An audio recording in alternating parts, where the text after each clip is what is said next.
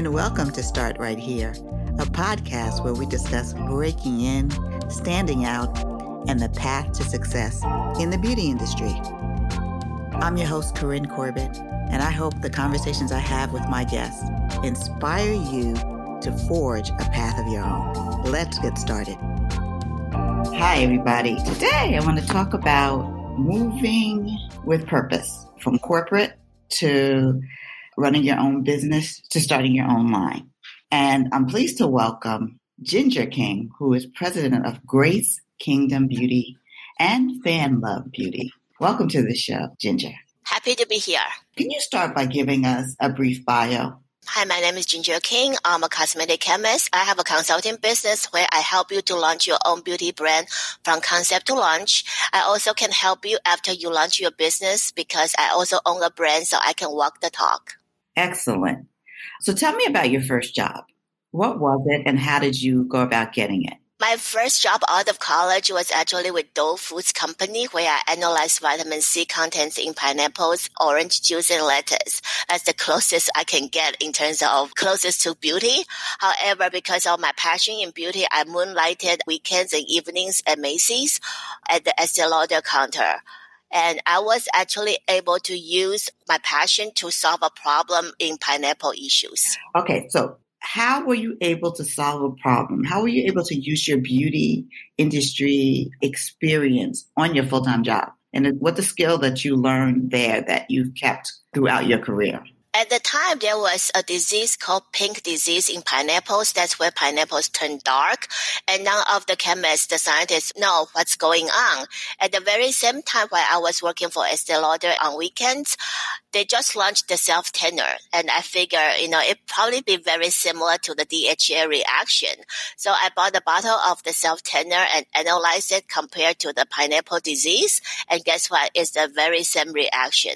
So I was able to solve a problem using my passion. And additionally, at the counter, I had the first-hand interaction with the consumers. So when I develop products, I'm very keen on consumer experience. Was the beauty industry a destination or a detour for you? It's a destination, definitely. Earlier when we were speaking, you said you were born into the industry. Tell me more about that. Yes, my mom was the first woman brought, she said, a boutique from Japan to Taiwan in the 60s. So I grew up in beauty. I didn't realize the impact until later on. When you look and connected the dots, I was like, wow, that's where it started. And when I came to America, I was 16. I fell in love with makeup. I saw the difference for makeup that can turn an ugly duckling into a swan. So I was like, wow, I want to become a makeup artist. Because of my Asian background, I was discouraged to do that. I was encouraged to go to college, if not getting a PhD, at least get a master's degree. Tell me about your first job in beauty as an R&D chemist. My first job in beauty as a cosmetic chemist was with a contract manufacturer, where I do everything in the personal care, skincare, hair care category. There's no color cosmetics at the time. So I was working with the clients and also helping them with the marketing story, because early on I understand a cream is a cream. If you don't have a story to go with it, it's very hard for your clients to understand what's so special about the cream you developed. That is such a good point. The story is everything. And storytelling is not something that's new. It's something that beauty brands have been doing for a very long time. And for a new company to be successful, they have to understand their niche and what their story is. So how did you get the job, though, in California? Because I was working for Dole Foods in Northern Cal, there wasn't a lot of cosmetic manufacturers. Everyone's in Southern Cal. So I drove 6 hours to Southern California and basically cold turkey. I knocked on everybody's door saying, I want to be a cosmetic chemist, hire me. And I landed my first job in a contract manufacturer. Yes. So I think that people don't really understand what contract manufacturers do. Walk me through some of the brands that you worked with as a contract manufacturer at that first job, and then what a contract manufacturer offers. Contract manufacturer is an extension of your R&D team. If you have one or don't have one, they help you to push out products much faster. And some contract manufacturer will go to the extent of helping you with new technologies. Some contract manufacturer pretty much just swap out the active ingredients, change color, change fragrances. So it depending on what kind of contract manufacturer you work with. But with any brands, usually you will have to work with a contract manufacturer to launch your own beauty business. When did you start working at Joico? So you started at a contract manufacturer and then you ended up at a brand. Yes, because I always wanted to work for a brand rather than working for a contract manufacturer. And that was actually through a network. It was a Christmas party. And I met the VP of Joico. And he's like, would you like to work for me? I was like, sure. So there was no job application or anything. It was high on the spot. Power of networking. Yep. And, kind of using your social skills to expand that network, getting to know people. So tell me about the type of products you worked on at Joico. Joico, I did all the hair care product, hair care treatment, and also my claim to fame is actually my Joico Ice Spiker, which I developed about 20-something years ago, and there were like 8 different companies copying the exact formula, and the best one that copied the formula, actually they bought Joico like last year. Oh, that's funny. I know, it's a full circle. Yeah. I mean, I guess it's a form of flattery that copying what you did, but kind of making a product that changes the game in the industry, like in a category, is amazing. So what was it like to see stuff you were creating come to life on people? It's definitely exciting because I supervise the tech salon also with the stylist. So I can also see, what they like, what they don't like, and modify my formulation. And I think that's a very critical part in my career is I always have that first-hand experience. Like when I work with Lauder, I see how the consumer react. I work with Joico, I see how the stylists react to the products. Oh, that's really important. So after that, you spent a number of years at Avon. Yes. You worked both in cosmetics and hair care. So you took your hair care experience to consumer products. So Joico is more like a salon. Consumers can buy it, but it's a professional salon product. Yeah, it's a professional product, but, it's retailed at salons as well. What was the difference moving to a consumer product company in terms of, was there any difference? And then how did you like working on color cosmetics? Well, Avon, even though it's a consumer company, but to me, Avon is like a huge contract manufacturer that has all the formulas because they're in need of constantly churning out with new products because of their catalog. So it's not really like a fair comparison in terms of consumer product versus professional product, except that feeling like a big contract manufacturer part, what I learned very differently from Joico is Avon has a lot of different departments that you really have to have great team skills because you need to work with regulatories, you need to work with tax, you need to work with manufacturing. So it's more comprehensive way of doing business. That's important. So you picked up a whole lot of, toolkit, more skills for your toolkit while working at Avon because you were also doing a global role. Correct. What skills did you have to learn expanding products globally? You need to understand the regulatory aspect very well because some product can go into certain countries, some product cannot. You not only the ingredients, you need to know the percentage limitations. Like when I was in color cosmetics, especially, some pigments can only be used around eye area. Some pigment can only be used around lip. And this is the reason why you never want to use a lipstick around the eye area. People can develop allergic reaction to it. That's really interesting because lots of times people say, oh, this is an all-in-one. Or, on photo shoots, a makeup artist will use an eyeshadow to create a pigment for the lip. But in long term, it's not the best idea is what you're saying. Correct. Tell me about building your own business. What made you want to be an entrepreneur? I actually fell into that because after I had many different positions, and at the very last position, I was doing cosmetic raw material sales. And I actually have a customer wanting to build her own brand. And we clicked really well. And we was like, why don't I go 50-50 with you? So we started our own skincare brand while I was still working for the raw material company. And also at the same time, I started watch Shark Tank. I was like, wow, this is very fascinating. Entrepreneurship is like, wow, you get to control your own destiny. And so I jump out doing the brand with her. But in the same time, because I can no longer just, working with a raw material company and doing the brand, at the same time, I started my own consulting company because I have all the connections in the beauty industry already. I know all of the contract manufacturer, and I actually know all the brands like within Sephora and all the different brands. So I do have clients ready for me to work with them. Okay, so I'm going to ask you to go back and just explain what a salesperson for a raw materials company does. A salesperson for raw material company, you know how everybody wants the latest innovation, but if you don't have the raw material to support your innovation, you're not going anywhere. So what my role was, I would gather ingredients from like overseas and would help to see the application of how this can be used in a new product form, or this will have some sort of efficacy. And then I will showcase that to brands saying, hey, you don't have this kind of product in your portfolio. You should consider this.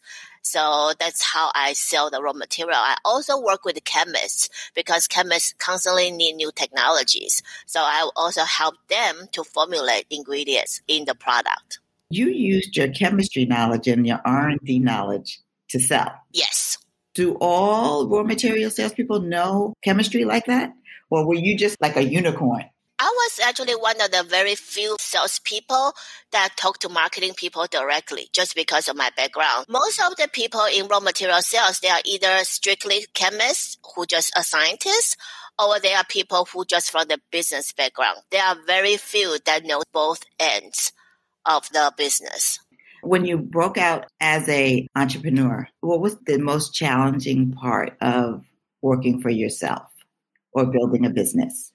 The most challenging part is uncertainty. It's like a roller coaster because you are paying yourself. You don't have like a steady paycheck every month. You are not sure where your next client is going to be. Also on the brand side, you need to constantly push out contents to attract for customers. So it's actually very hard, but it's also very rewarding. It's one of those high risk, high reward stuff. Yes. You're running your own business. You did the skincare line. What made you then look at creating Fan Love Beauty? I actually partied with my partner on the skincare line because she decided she doesn't want to do it. And I do my Fan Love Beauty is because I do have clients asking me, can you also help me after you help me to launch the brand from concept to launch? So I need to walk my talk. I need to be my own example because a lot of clients, they always want to know who did you work with. But a consultant, I signed NDA with a lot of clients. So I was like, well, why don't you look at my own brand as an example? And my own brand is not going to be in conflict with yours because it's a very specific type of beauty brand. It's non-traditional. Okay, so tell me a little bit more about that. Sure. So partly to walk my talk to show people I can help you to launch your own brand as well. And it was also inspired by my own celebrity crush mentor, Damon John of Shark Tank. What is the product? It's a vegan lip balm. I call it the stage balm for lips because how it occurred was on March 1st, 2019. I was with Damon at an event. He took out a lip balm and used in front of me. I was like, Damon, if it's something that's so close to you, that's in your pocket, on your lips, it has to be mine. He's always advocate for health should be the number one goal because a healthy person can have 1,000 dreams. And looking at landscape of lip balms on the market, I actually don't care for any of them. So I created the healthiest lip balm for him to use. And I also said this is a lip balm for speakers because speakers get the lips dry very easily. And instead of keep drinking water that only gonna send you to the bathroom, you use my lip balm before any speaking engagement. This is an important point. Yes, you can't drink a lot of water if you're going to be a speaker. Start Right Here is brought to you by Beauty Biz Camp, where we equip and inspire the next generation of industry leaders. Head over to our website, beautybizcamp.com, for more information and sign up for our mailing list so you can stay in the know about our upcoming programming. You said something that stuck out to me about if you're going to have something so close to your lips. And this is a clean product, correct? Yes. You're an advocate of clean beauty. Yes. Are the products that you create with your consultant clients also clean? Yes. Actually, everybody come to me, they want clean and vegan. It's like a requirement for everyone. And when did you see that change? About 3 years ago. And do you think this is going to be something that sustains in the marketplace? Yes. I actually get criticized by some cosmetic chemists before saying, you being a cosmetic chemist, you should not tell people like no parabens and stuff like that.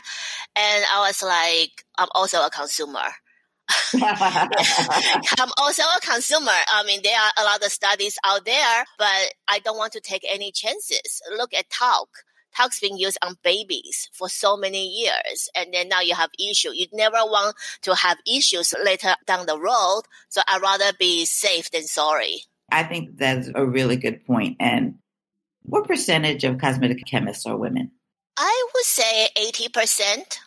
80? Yes. Are women? Yes. Okay, that's good. I thought that you were going to say most of them were men. Interesting, though. I see more men in color cosmetics. It's very strange to me. So the women are more in skincare? Yes. Okay, got it. So it's not necessarily men that are criticizing you. This could be your own peers that are also women are saying, why are you talking about clean beauty? This particular one is a man. Okay. Are you looking at doing more products in Fan Love Beauty? Of course. Fan Love Beauty is a different beauty brand because this is like a reverse celebrity. So instead of all the celebrities having their own brand, this is a gift back to the ones that we love. And those people don't necessarily have to be in Hollywood. So I already have another product. It's called the Eye Fix for Entrepreneurs. Because I also want my brand to be entrepreneurs for entrepreneurs, just like FUBU. I like it. Yeah, so entrepreneurs, we actually don't have a lot of time going through the beauty aisles, reading a lot of reviews, checking out what's new. We just want something that will work. And as entrepreneurs, because we don't sleep enough, we will always get some like a dark circles, puffiness under the eye. So this is an eye fix for the entrepreneurs. I target very specific professional groups. So I will have like cream for ballet dancers, like a hand cream for writers. So anyone who inspire, educate, or entertain the society, I may develop a product for them. You've done product development as also a role. Like if somebody's looking into the beauty industry, what are the difference between being R&D, cosmetic chemist, product development, contract manufacturer? They are interrelated. I know a lot of people that come to me because, the first thing they say, I'm looking for a cosmetic chemist. I usually ask them, do you have your branding done yet? Because making a product seriously is very easy. It's not a big deal, but it's the branding that's gonna be more important. It's your brand DNA. It's your unique technology. That's why people should come to you.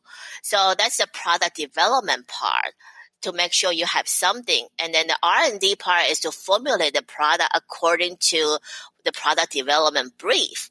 And the manufacturing is really doing the commercial scale up. So everything is intertwined. You don't really just say, I want a cosmetic chemist. You really want to have the entire package. I think that was very helpful. But what I was saying is when people are looking for jobs or looking at careers, they're not sure of the differences. Would you explain? Sure. If you are very like a science inclined, go ahead, be a chemist. And if you are like very seriously loving science, and the best place is actually corporate companies like Fortune 500s, because they will have their bioscience department rather than a smaller company.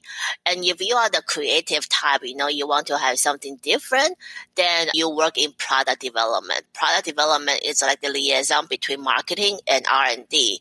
And if you just want a very comprehensive training, it's kind of jack of all trades type of skills, work with the contract manufacturer.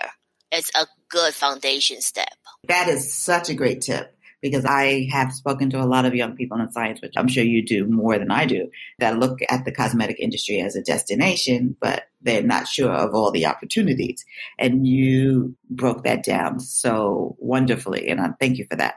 One of the things that I see is that lots of people come to you, like lots of magazines and digital brands and such come to you when there's beauty award time to analyze products, to comment on a trend. How did you develop such a strong relationship with the media?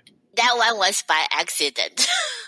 Because remember, I had a brand with a partner in a skincare brand, and we used to pay PR left and right on retainers and got us nowhere because we didn't understand the game. But then those editors found out, oh, you are a cosmetic chemist.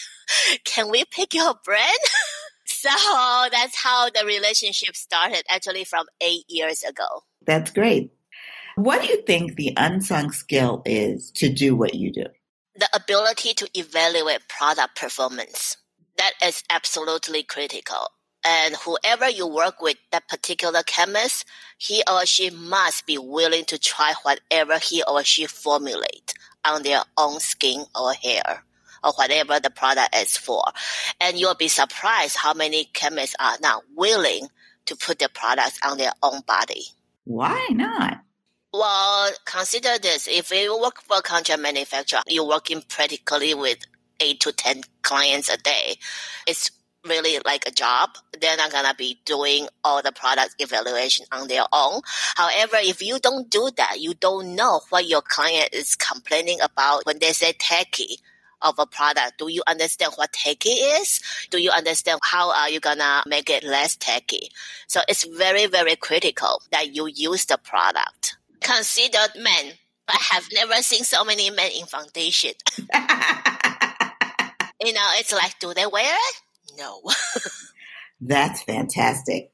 Funny and also a little scary. I mean, you can try it on your arm, etc. But if you're not really knee deep and engaged with the product, how can you really see performance?